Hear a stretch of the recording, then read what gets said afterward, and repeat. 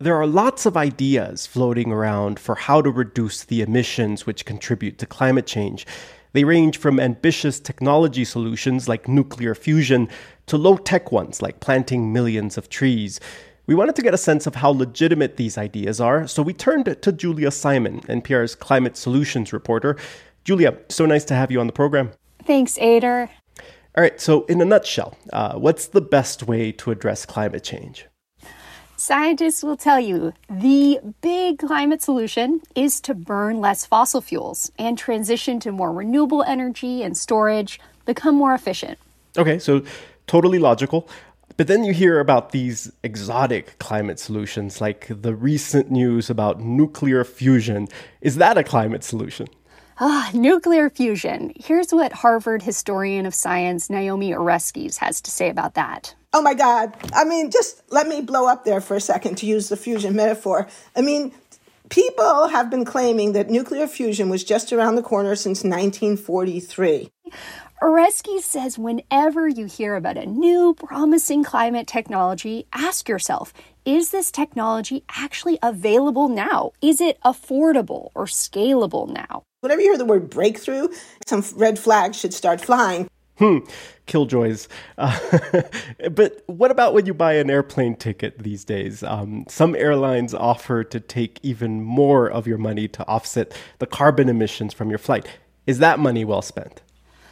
Often it isn't. So an offset can be something like giving money to plant trees that will, in theory, soak up the carbon dioxide equivalent to your flight. But experts will tell you there are often issues verifying those offsets. What if those trees burn in a wildfire? If offsets don't work, that's adding more emissions. So adding emissions, that's going backwards. It's not working. And you can see this with carbon capture, too. That's this new technology to vacuum carbon dioxide out of the air. Right now, if the process uses fossil fuels, it can add more emissions. A climate solution, by definition, should not add more emissions to our atmosphere. So when we hear about these ideas, is there a yardstick that we can apply to figure out if it's legitimate or even promising?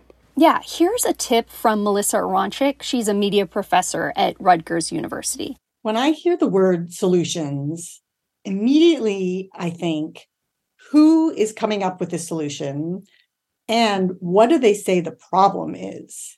If a company, for example, claims they're all about climate solutions but continues to invest in fossil fuels, Aronczyk says pay attention.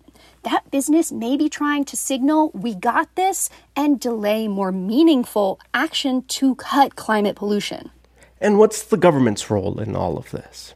We often think of businesses working on solutions on their own, but government often plays a big role in funding and research support for new climate tech. And scientists say governments will have to play a big role in regulating emissions.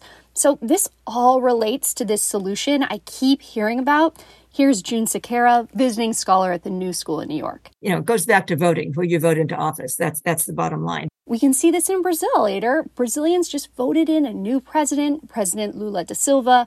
He's pledged to address deforestation, a huge chunk of Brazil's emissions.